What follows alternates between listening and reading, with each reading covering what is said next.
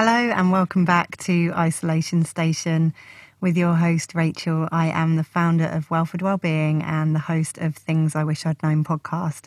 Isolation Station is kind of a spin-off, if you like, that I've decided to do as I'm on lockdown by myself in my flat, and I just wanted to share some things over the airwaves with you guys around healing and mental health and just different subjects that interest me that might also interest you. So today I wanted to share a piece from Marianne Williamson's book, A Woman's Worth. And this book was a gift to me from my fantastic friend Kev, who's actually going to be on season 2 of Things I Wish I'd Known, coming out soon. If you're listening to this after release. Always weird, like with podcasts and things like that where people could listen at any point.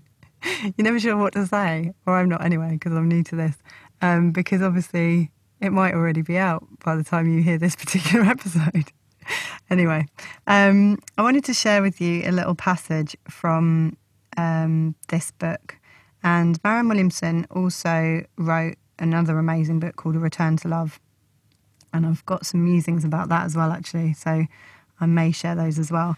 But there's just one, well, there's more than one. There's some amazing bits within this book that I've underlined a lot and read a lot.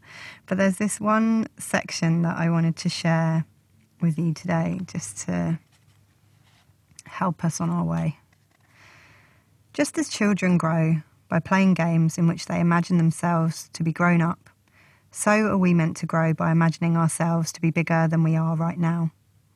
You need not apologise for being brilliant, talented, gorgeous, rich or smart. Your success doesn't take away from anyone else's. It actually increases the possibility that others can have it too. Your money increases the capacity to give money to others. Your joy increases your capacity to give joy to others. And your love increases your capacity to give love to others. Your playing small serves no one. It is a sick game, it is old thinking, and it is dire for the planet. Stop it immediately. Come home to the castle. I love this passage because, for a couple of reasons. Firstly, I think that as we get older, we forget to dream. And we forget to just let our imaginations run away with us. And I think the, increase of technology and the lack of time means that often we don't just sit and gaze and daydream and imagine and what if. And if we do, we tend to daydream and imagine and gaze what if something awful happens. We don't use this incredible inbuilt virtual reality machine that we have, our imagination, in order to create potential exciting dream outcomes. We tend to use it to imagine how that argument that we had in 1995 should have ended, or what, this presentation we're going to give and how bad it's going to go, or like how no one's going to listen to my podcast or whatever, right? And what I love about this passage is where she says, you need not apologise for being brilliant, talented, gorgeous, rich or smart. And I think, your success doesn't take away from anyone else's. And I think so many times we downplay our achievements.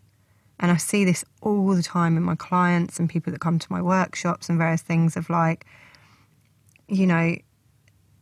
batting off compliments, downplaying our achievements and not actually being proud of ourselves when we've done something really amazing.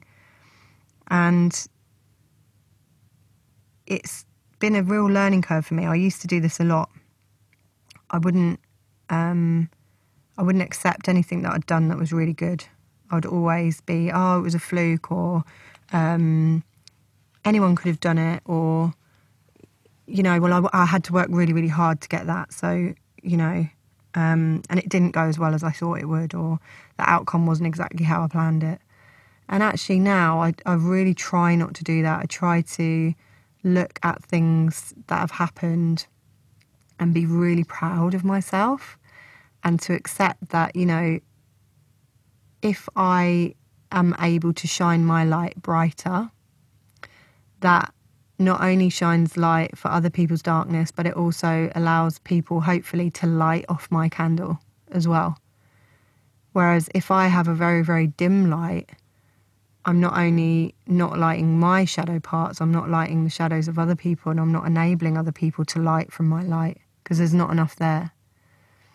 So I think it's really important, especially in these times where everything's so uncertain, that we just come back to what we know.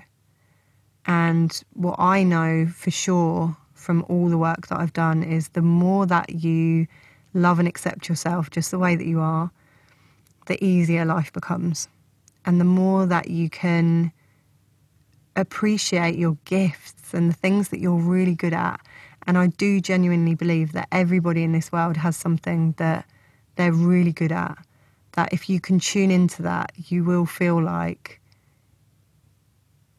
you could just do it every day. And when you do it, you light up and the people around you light up. And maybe that is, you know, something creative, and, you know, maybe it's some sort of art that you're creating and sharing with the world. Or maybe it's not. Maybe it's just that you're a really good listener.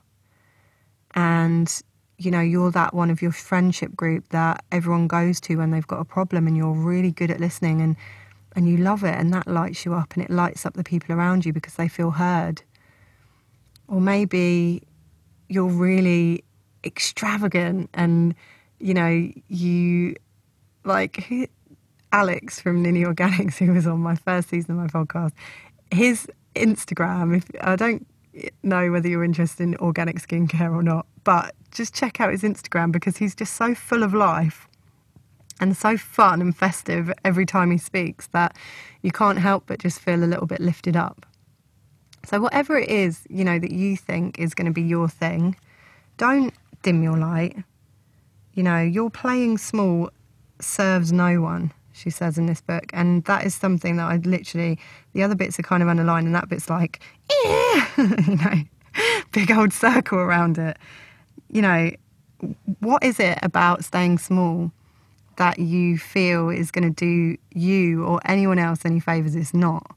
And when we step into or grow into our own power, our own imagination, and realise that the possibilities are endless, it's really just a completely different life.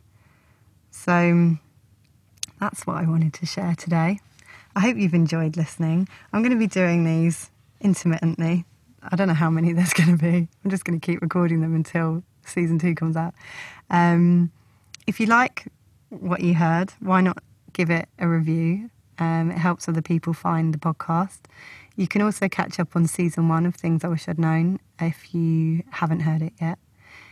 If you want a little support, you can join us in my Facebook group, Clear Community, or you can follow me on Instagram and Facebook at Welford Wellbeing, or you can find events and different things that I'm doing, obviously all online at the moment while we're in the pandemic.